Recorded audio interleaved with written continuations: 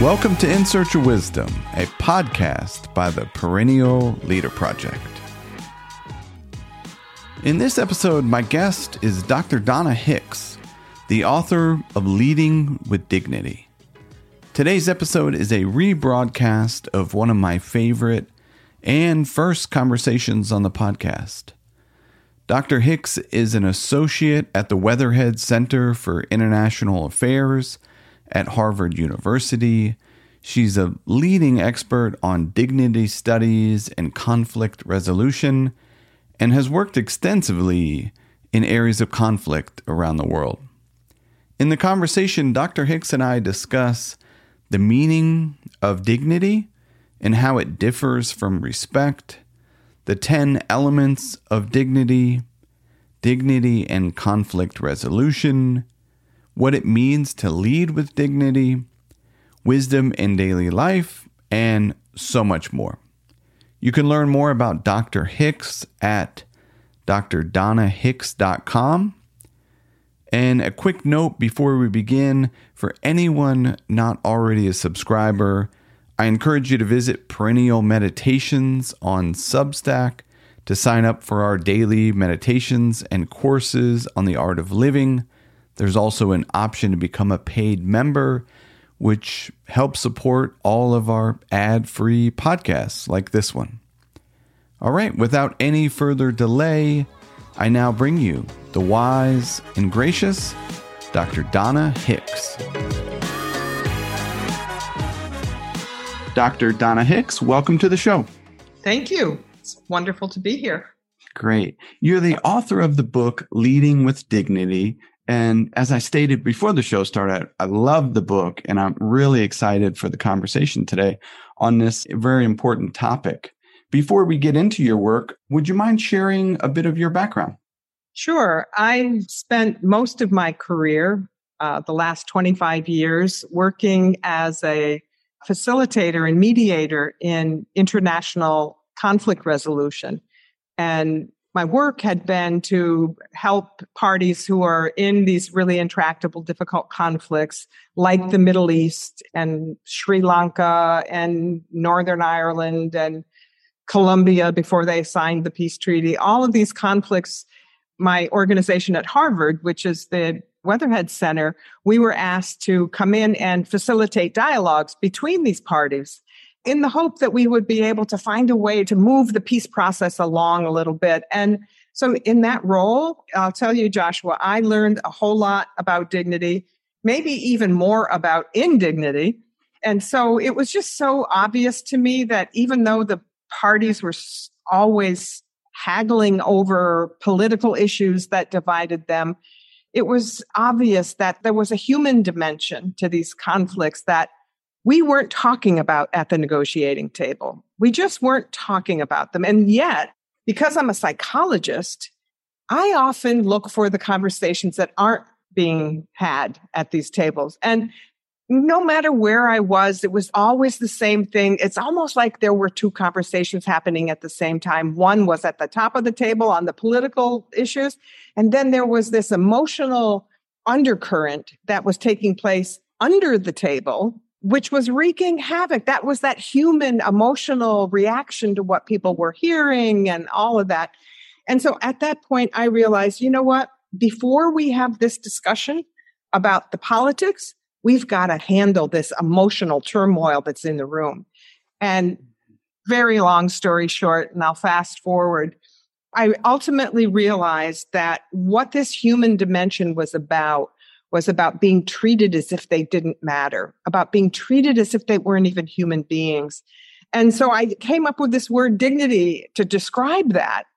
And after many, many tries in trying to get them to discuss this emotional undercurrent, once I started using the word dignity, once I started saying to them, hey, would you like to talk to me about ways in which you felt your dignity was violated by the other side? Well, Joshua, when I used that word, there was something magic entered the conversation because they said, dignity? Yeah, sure. We'll talk about our dignity. And then the floodgates opened. So I thought, okay, this is the word that I have to use. And I started researching it. And it took me 7 years to write my first book about this. And then I went into the corporate world, into healthcare, into education, because once that first book came out, everybody realized, oh my God, maybe our conflicts are about dignity in the workplace and all that. So that's when I started leading with dignity, because after I went into these places, these workplaces, no matter where they were, it was dignity violations all over the place. And nobody was talking about them. Nobody was mentioning them. So anyway, I wrote the book Leading with Dignity because I found out quickly that if the leadership of these organizations that I went into, the workplace, if they didn't care about dignity, nothing was going to change. There was the toxic work culture was just going to continue unabated because people were too afraid to talk about it. So what I did with that book, as you well know, is that gave people a language that they could use. Yeah, thank you so much, Donna. I appreciate the context around that. And as I was reading the book, and I've read a number of leadership books over the years and on different topics, I was surprised of how few times the word dignity came up in many of these books. So I was wondering, to begin the discussion, I would love it if you could kind of provide a brief overview of maybe what dignity is and what it isn't. Yeah, that's always a good place to start because people confuse dignity with other things. And what I discovered when I started doing my own research on what dignity is, the philosophers were going wild with this concept. They were going back and forth trying to define it. It's not this, it's not that. And the theologians also, they talk about dignity all the time, but nobody really gave a practical definition of what it is so that anybody could understand it. There's all this academic wrangling in the literature. And I thought, no, I need something I can use. I need something I can take on the road and help people with, whether it's in the workplace or in schools or in medicine and healthcare. I need something that I can immediately help people with so that they'll understand it just like that. So the simple definition that I came up with was that dignity is each and every one of us was born with dignity, and it basically is our inherent, inborn value and worth. All human beings have value. And in fact, I would even say that we're invaluable. Human life, it's priceless and it's irreplaceable. And so it's so simple. We are born with dignity. But here's the thing that most people don't think about, Joshua, and that is that even though we're born, we have this inherent value and worth, we're also inherently vulnerable to having that dignity violated. So it is as tender and as fragile as our physical being. We can have our life ended in 1 second with one gunshot or a blow to the head, but we don't think about our dignity being so vulnerable. But this was the message that I really needed to get across. Yes, you're valuable. You're born with dignity, but be careful because you got to protect yourself because you can have it injured in a nanosecond. The difference between dignity and respect is an important distinction. I'm sure because you've been looking at this topic, everywhere you hear the word dignity, it's almost like dignity and respect, it's almost the same thing. Mm-hmm. And it is not the same thing. And in my formulation of the difference, as I said, we were all born with dignity. We don't even have to do anything. We have to learn how to act like we have dignity, but it's in our DNA. And so that's the baseline. That's where we start, or where I'm hoping to get people to realize that we all need to treat each other with dignity. But respect, on the other hand, I think respect has to be earned. And when I was working in these fierce international conflicts where people were killing each other and, they were really demanding respect, I would say to them, wait a minute, you can't demand respect, but what you can demand is to be treated with dignity. That is a demand that we can do something about. And that is a discussion that we can have. And I would facilitate dialogues around that. All right, how do we create a situation here in this conflict where we can at least treat each other with dignity? So anyway, it's an important distinction. Respect has to be earned. Dignity, you don't have to do anything. Yeah, great. I love that. I'm glad you included the respect. After reading that, I was, just contemplating on how different those two are. You begin the book with three really kind of important questions, and I was hoping we could just briefly touch on them if we could. The first one, what does this common desire to be valued tell us about the human experience? Could you speak to that a bit? Yeah, I've never been anywhere. I've traveled the world. I've worked all over the world, probably on every continent, maybe not Antarctica, but I've worked all over the world and have talked to people, interviewed people. And it is really a defining characteristic of what it means to be human, that we all want to be treated as if we mattered. And we had cultural differences, and God knows there are so many ways that we can slice up how we're different from one another. And, we've got all this diversity training to really understand our differences. But at the end of the day, Joshua, the fact is that we need a unifying factor in our attempts to try to understand one another. And understanding diversity is critically important. And we also have to take it another step. That other step is understanding how we are all alike. And this common yearning to be treated with dignity is the way that I think we can all find unity. Because the cultural differences are too big, and we do need to understand all those. But even in our country now, this is so critically important. We need unity more than anything. And this is why I think the language of dignity, because everybody wants it, and I think it's our highest common denominator as human beings. I think we can all aspire to that and to all just rally around this notion that, okay, we can learn lots of things. We can learn technology. We can learn science, mathematics, all of this stuff. But let's focus on learning how to treat each other with dignity. Do you see it as just almost deeper than a desire, like a yearning for this dignity? Yeah, sometimes I use the word desire and it's not strong enough. I think yearning is really it. It's a soul yearning. It comes from something deep. And in fact, I always say, you can't dig down any deeper than dignity. You hit rock bottom once you get to dignity in human beings. And so I really think this is why, my work appeals to so many people. And I do this all over I just did a big webinar in New Zealand, in Australia.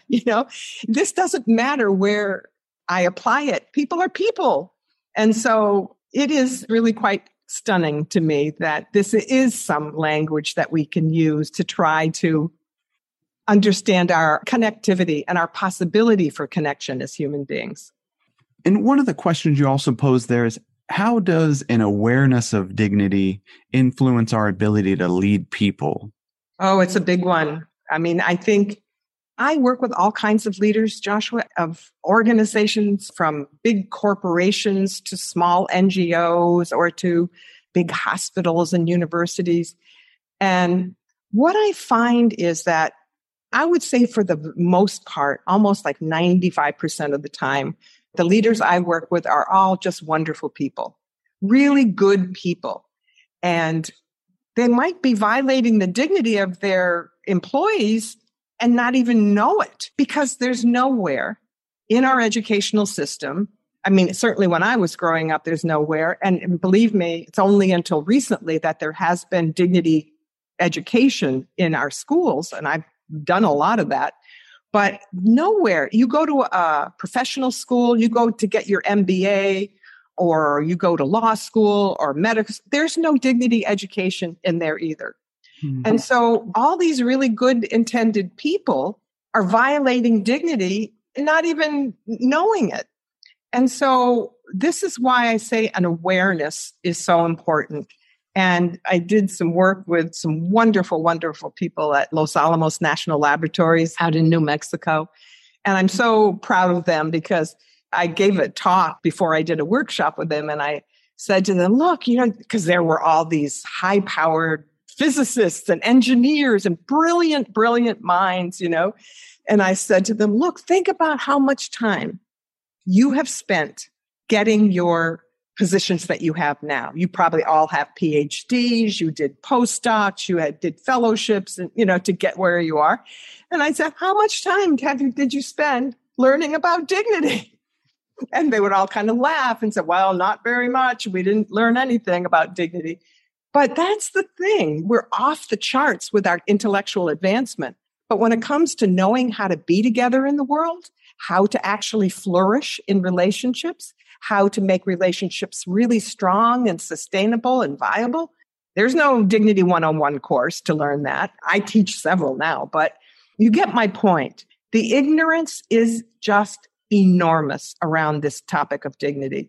And what I'm hoping to do, and I'm hoping your podcast will help people spread that understanding of how important it is. Just take time and learn this. Take time and study what it means, how people want to be treated, and just take the time.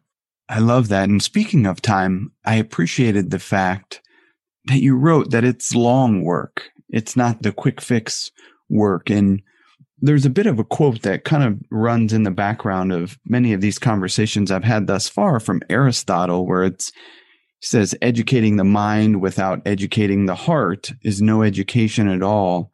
And when I reflect on my education, it resonates with what you just said. It's much of the mind and not much of the heart. So I'm very curious, and going through the book, thinking about those 10 elements of dignity and the temptations, I can reflect on many violations on my part and resonate with that lack of awareness. Around those 10 elements of dignity, I was hoping to maybe touch on a couple if we could, and then if there's any more that you would like to highlight, please expound. But you write, honoring dignity is love in action. Human connections flourish when dignity is the medium of exchange. And two that I thought really resonated, and I was hoping you could expound on, was acknowledgement and independence. Could you speak to those in any order that you prefer? Sure. It's so interesting you choose acknowledgement, because I've done some work with Archbishop Desmond Tutu in the past.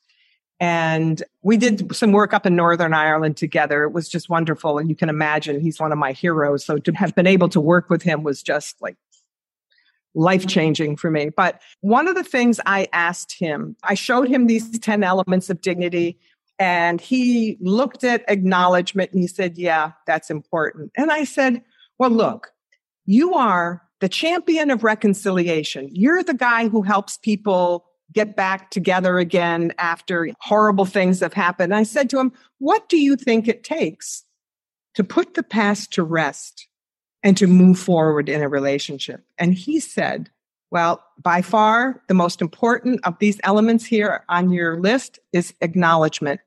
Because he said to me, when people have been roughed up, they need acknowledgement for the suffering that they've endured.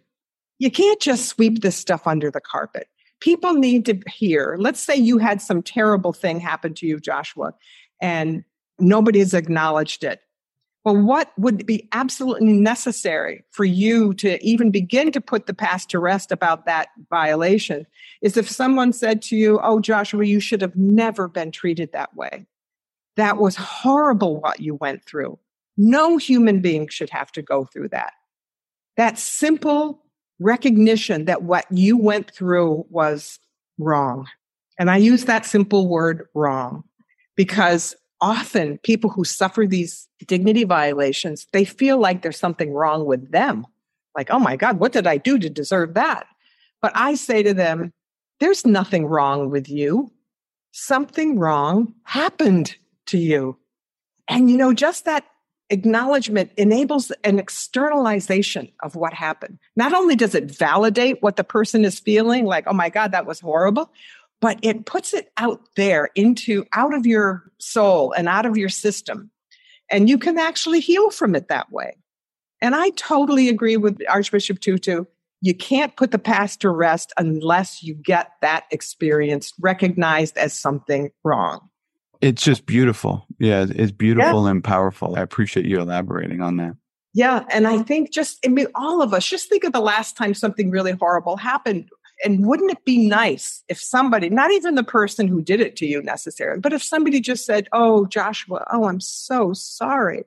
That should have never happened. I mean, just think about that. That just makes me want to smile, just, thinking about that idea. But independence, I mean, they're all important, but this one, independence, this idea that you can feel freedom to be able to make decisions about your life, things that really give you a sense of hope and possibility, that you can explore that. You don't have someone hanging over you. In international conflicts, it's about having your freedom totally restricted. But there's a psychological dimension about independence too, where you could just feel somebody's micromanaging you. You can't imagine how many times I hear this in the workplace, in the corporate world. Like, gosh, my boss is always hovering over, micromanaging and not letting me do my job, or because I do it in my own way. So this one is, I think everybody has had an independence violation, everybody. But I wanted to tell you one other story about these elements. I went into the corporate world for the first time, and I interviewed a few thousand people because it was a giant corporation, one of the big ones in the US. And I gave them the list of 10 elements, and I said, okay, tell me which of these elements did you think is most violated in your organization? And I'll just say the 10. The first one's identity. Second one is recognition, acknowledgement, inclusion, safety, understanding, given the benefit of the doubt, fairness, independence, and accountability. People want to be apologized to. So of those 10, the one that's actually, and I would be curious, what do you think that 80% of the people working in the corporate world chose? Which one of those 10? I may have heard it before, but was it safety? Exactly. Yeah, because I did write about it, of course. Safety. I mean, I thought it would be like fairness or even independence or something to do with identity, but no, safety. And the thing is, Joshua, people don't feel safe to speak up to their bosses when something bad happens to them. So safety, oh boy. And this is psychological safety. They're not worried about somebody's going to come and whack them on the side of the head. They're worried that they're going to be humiliated. They're worried that they're going to not be able to be their authentic self at their job, that they're too afraid of somebody making fun of them, or again, fear of humiliation. And so, I mean, I think this is important for all of us to reflect on about treating other people with dignity. And one of the tools that I use in these 10 elements is asking people, how good are you at all of this? You know, how good are you at making someone feel safe when they're with you? And do you even think about whether somebody feels safe when they're with you? Or how good are you at making people feel like their freedom isn't restricted, that you're not trying to control them or micromanage? We don't even think about this usually in our relationships. And with acknowledgement, how often do you go up to somebody who's been treated badly and say, oh, no? So, you know, it's just a consciousness. It's a consciousness that we're evolving here. And it's actually kind of fun. I have to tell you, once people learn these 10 elements of dignity and try to put them into practice in their relationships, well, the other side of it, when you see how people react to being treated so well, the other side of that is joy. You know, you had a wonderful, positive, loving relationship with people because they feel seen, they feel heard, you know, they feel validated and listened to and all of this. So there is, on the other side of it, is so much return on the other side of learning this stuff. I love that. You mentioned this dignity consciousness, and maybe we could continue down that thread. You write a deep connection to our inherent value and worth and to the vulnerability that we share to having our dignity violated. Could you kind of speak to that a bit? And maybe also if you could tie in the 3 C's and how that kind of connects. Yeah. So I learned so much, as you know, from Archbishop Tutu. And one of the things he taught me was about the need to be connected to our own dignity. Because he believes, and many theologians and philosophers believe, and you and I believe, that we all are born with dignity. But the problem is, so few people actually believe that. And so few people actually have that connection to our own basic worth and value. In fact, my experience is, Joshua, that most people have a lot of self-doubt. Most people don't even think about their dignity. That word doesn't even enter their consciousness. And so the whole idea of doing dignity work is, number one, being connected to our own dignity. Because if we know that we have it deeply planted inside us, which it is, but that we just have to liberate it. I mean, I think of dignity work as liberation work, really. We have to liberate our dignity and let it be an antidote to self-doubt and to worrying about not being good enough, worrying about, oh, how am I matching up with everybody else in my workplace? And so that's the first connection right there, because once we have that, we can easily see the connection to other people's dignity. Mm-hmm. So the 3 C's that you mentioned are, I say that dignity is really about 3 things. It's about connection, connection, and connection.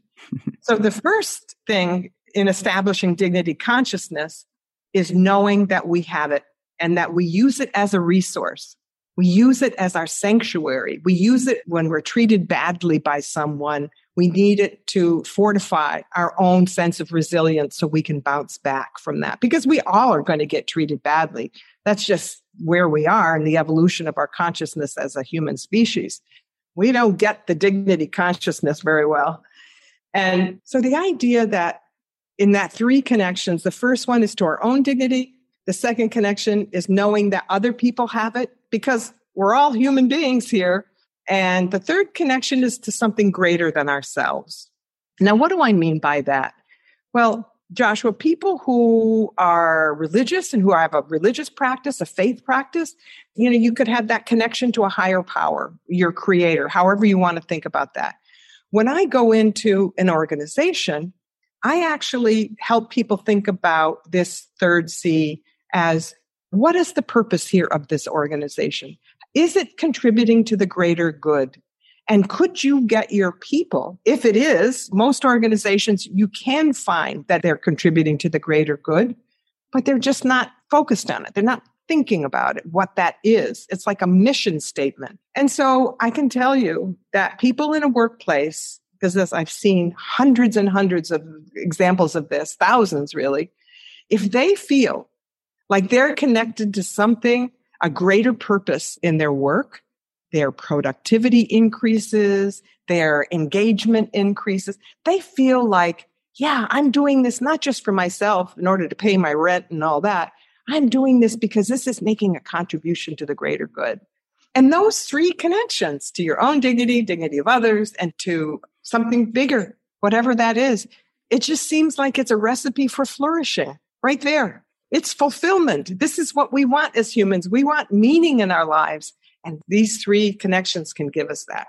That's great. And that really reminds me of something that you wrote around these ripple effects of that third C of connection to something greater, of dignity, well-being, finishing up a course now on organizational well-being, but those ripple effects that it can have on society, that bigger whole.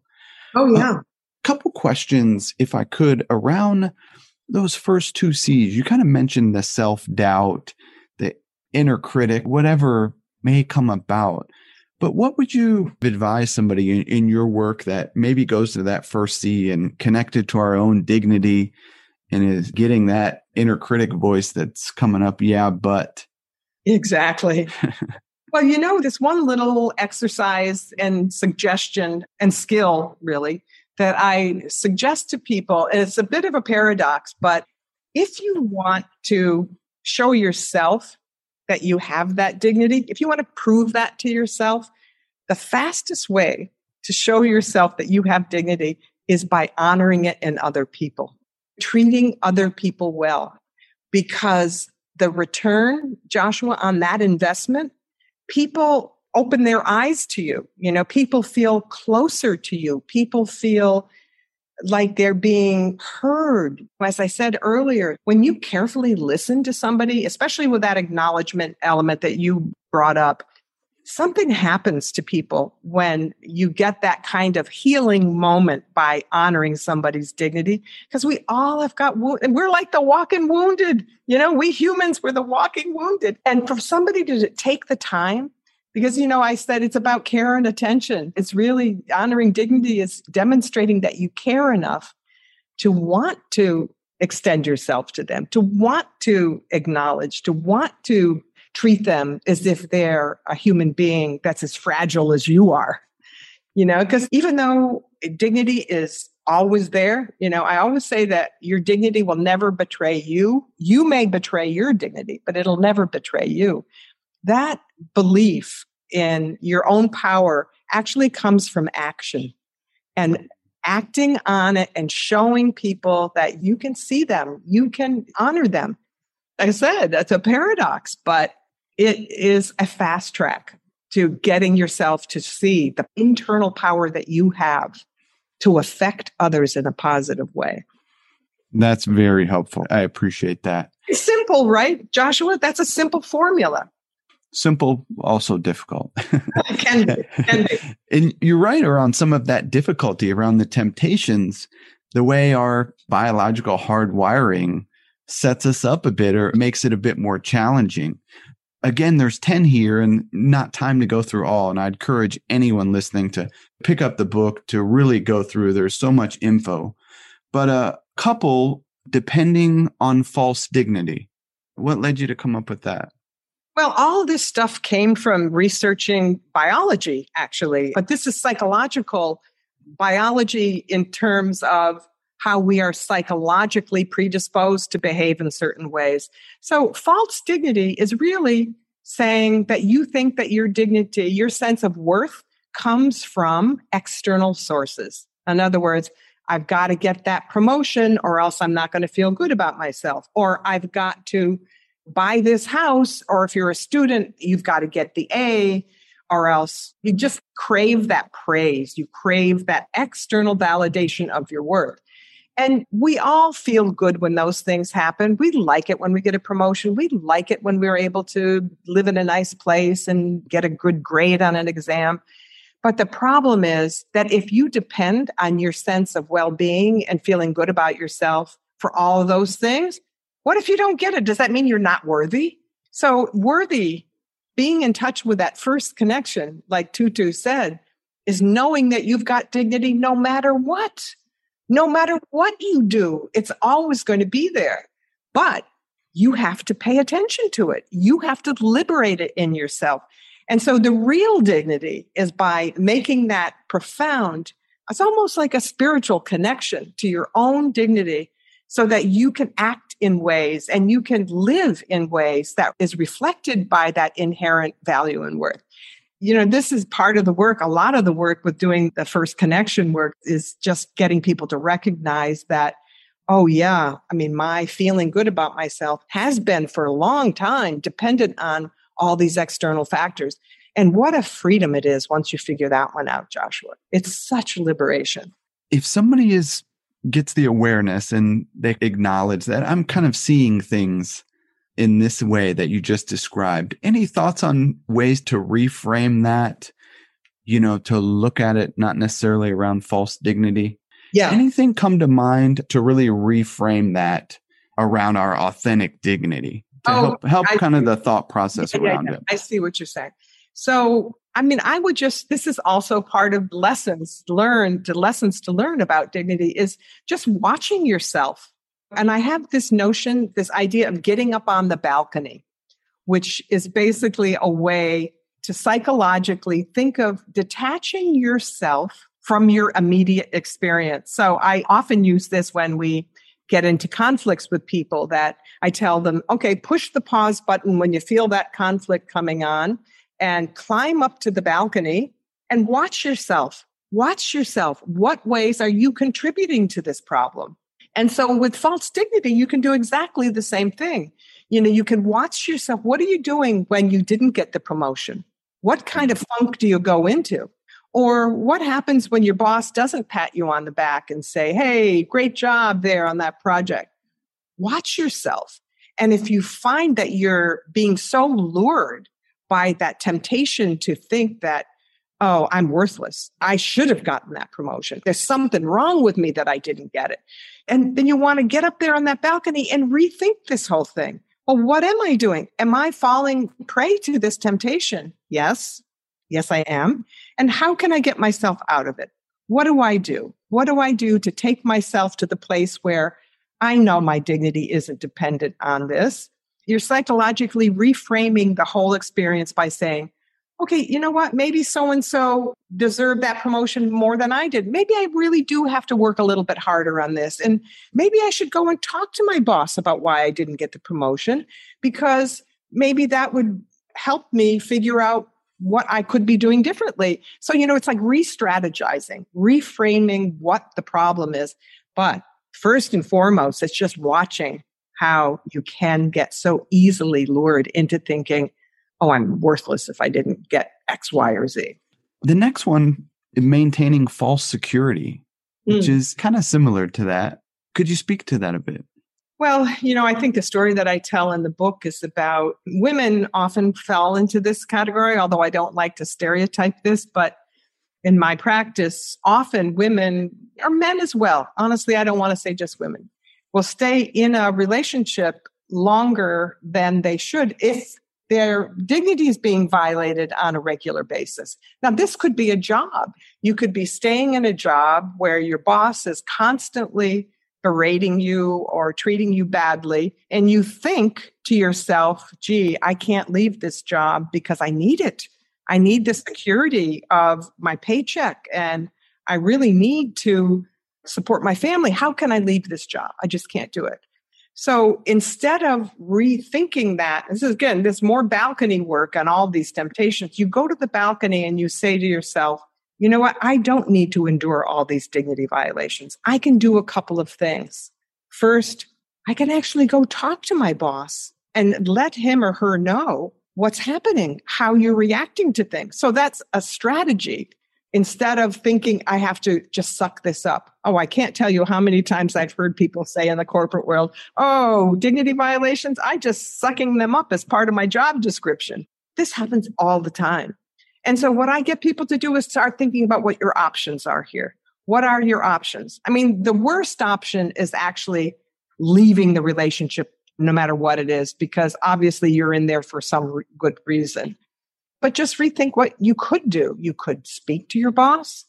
You could go out and just be looking for other positions and actively doing something that you know could be an alternative to enduring those chronic dignity violations. Or if you're in a relationship, in a personal or intimate relationship, where you've got a lot of dignity violations going on, usually they're back and forth, it's not just one-sided.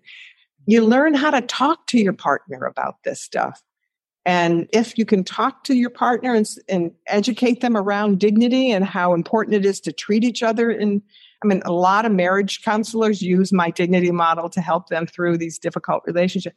Get help.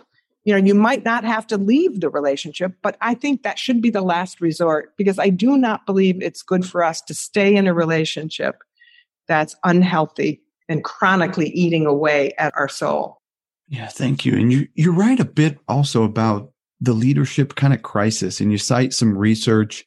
There's a crisis of leadership because people are looking kind of outside themselves, which is a bit what you've touched on already. But could you speak to the state of leadership right now and going forward?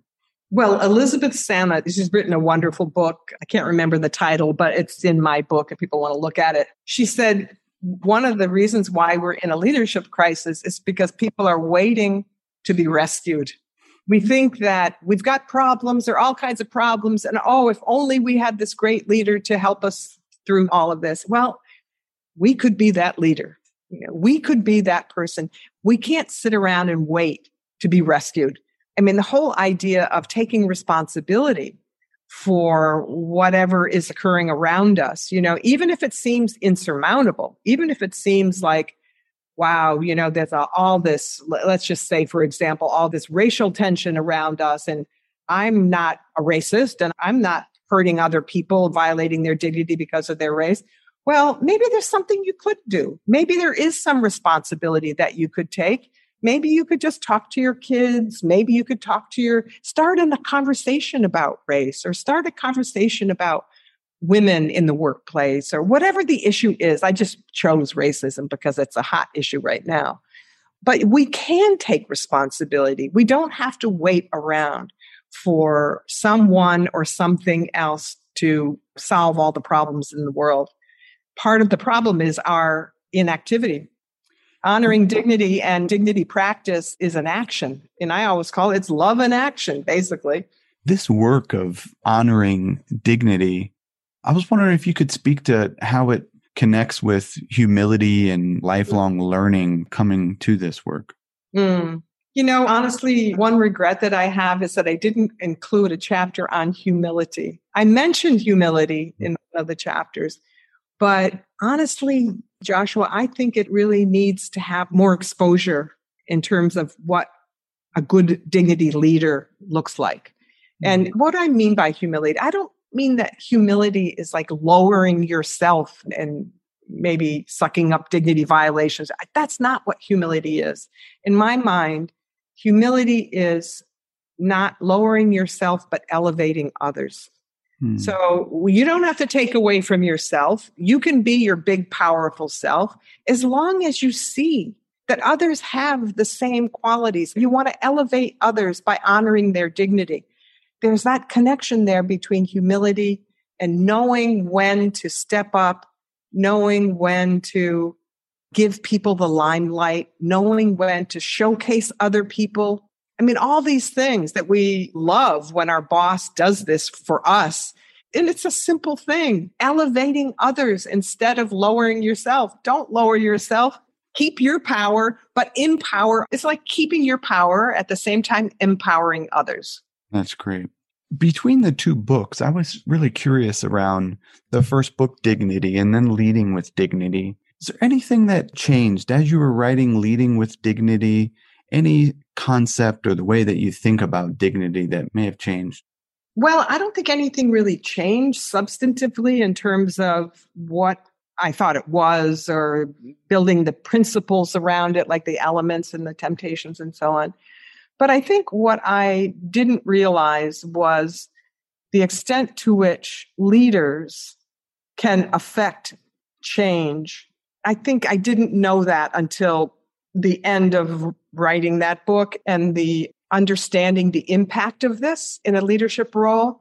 And again, it doesn't have to be a CEO of a corporation or a head of a hospital or anything. But, there's a lot of leadership that each and every one of us can engage in on a daily basis, even if it's with our families, even if it's with our kids or the neighbors down the road. This is a practice. This is actually, and again, I told you earlier that I think it's spiritual practice, learning how to honor dignity. And I think all of us both want to, I've never heard anybody who doesn't aspire to want to live a life where dignity is part of their consciousness, their own dignity. But if we can get that recognition and to know that, whoa, there is so much power behind this idea. It can make relationships work. It can heal. It can empower people. I guess the lights that went off at the end of that second book were, oh my God, this is so big. I can't see the edges of it. I cannot see the edges of this. And so I think that's what happened. I love that. And that's a great way I had as a way to wrap up. And I'm greatly appreciative of your time and want to respect that. You close the final chapter with a quote from Teilhard, interesting scientist, theologian. Someday, after mastering the winds, the tides, and gravity, we shall harness the energies of love. And then, for a second time in the history of the world, we will have discovered fire. Beautiful quote. What does that quote mean to you? Well, just what I said just earlier, that once you understand this, you learn about it, because it's the power that it gives us. It's like jet fuel, it's fire. It's fire in the best of possible imaginations, and best possible metaphors, because it can change so much. It can do so much. And if you think about how Prometheus always said that one of the greatest gifts from the gods was when we were given fire, because then life could go on. But this is a way of showing us that if we actually spend the time, make the commitment to do this dignity work, to understand it, to treat each other in ways that demonstrate that we are worthy, all of us, and we remind each other of our worth. To me, that's love in action, because there's no greater way of making a connection with someone than by honoring their dignity. And as I point out in that last chapter, I think if you're looking for connection, because love is connection, a lot of the philosophers and theologians, like the quote that you just read, they all believe that love is connection. And there's no better way of making a connection than having someone feel like they're being seen, they're being heard, they're being honored, they're being listened to. So that's the way I wrapped up that last chapter. It's really love in action. It's a beautiful chapter and a beautiful end to a great book. If I could ask one question to close it out. On the podcast, we often explore some perennial figures and some of these timeless principles like dignity, I would put in that category from history. Is there anyone that comes to mind as a model, maybe past or present, that we could really look to in terms of leading with dignity? Oh, well, I think Nelson Mandela is my go-to dignity leader. And because, he was one of the people who said, when he went into Robben Island, into the prison, he said, well, I really have to find out what the guards are up to because we have to survive in here. And he realized that the guards tried to strip them of their dignity, all the political prisoners. And he said, well, once I found out that that's what they were up to, I realized I was going to survive because nobody can strip that dignity from me. I'm not willing to let it go for any man or any institution. And so just that ferocity, he knew that he had dignity. He knew that everybody else did. I mean, look what he did with Invictus. You probably saw that movie Invictus and how he turned around that whole mindset in South Africa with white people in South Africa. I mean, not entirely turned around, but he avoided bloodshed. And it was because he understood dignity. So there's he and there's Tutu. And I'm personally working now. I'm on the board of the Shirley Chisholm Foundation. I don't know if you remember Shirley Chisholm. She was a Black congresswoman. She was the first Black congresswoman. I think she was the first, but she actually ran for president. And I'm telling you, her leadership, she was another one. Most people don't know about her, but somebody maybe your audience can do some research on, but I'm working with that organization. And because I think she was such a powerful dignity leader. I mean, there are a lot of everyday people, and I'm sure you could name a few yourself if you think about it. That would be an interesting way to close this out, to ask your listeners to think about who do they think is a dignity leader and why? What do they do to deserve that title? Because we've got to be thinking consciously about this all the time. This is a survival issue. If we're going to survive as a species, let me tell you, we're going to have to figure out how to treat each other better and how to cooperate better and how to get along better. And so, wouldn't that be fun to ask your listeners? I'd love to hear what they say. Definitely. I'll definitely do that. That's great. I love that. Before we wrap up, Donna, is there anything that we didn't discuss that maybe we should have? Oh, gosh, I don't know. I feel like I've rambled on for quite a while. No, it was lovely. I'm just grateful that people like you, Joshua, are doing this sort of giving your audiences this kind of opportunity to learn about things they might not have necessarily thought about on their own. And you're opening up this space for people to reflect in a deep way about their lives, about their purpose in life, about meaning and how they want to be. What do you want to stand for in your life? And I'll tell you what, getting a dignity platform, it's the best place to stand on no matter what you're going to do, no matter what you choose. That is great. It's been an absolute privilege. Where can people go to learn more about your work, Donna? Well, my website, all lowercase Dr. Donna Hicks, drdonnahicks.com. There's a lot of stuff on YouTube. There's a lot of stuff online with things that I have a TED Talk. That would be a good place to start. And my 2 books. Absolutely. Thank you so much. And we'll link that all in the show notes. Dr. Donna Hicks, I really appreciate your time today. It's truly been a pleasure. You're most welcome.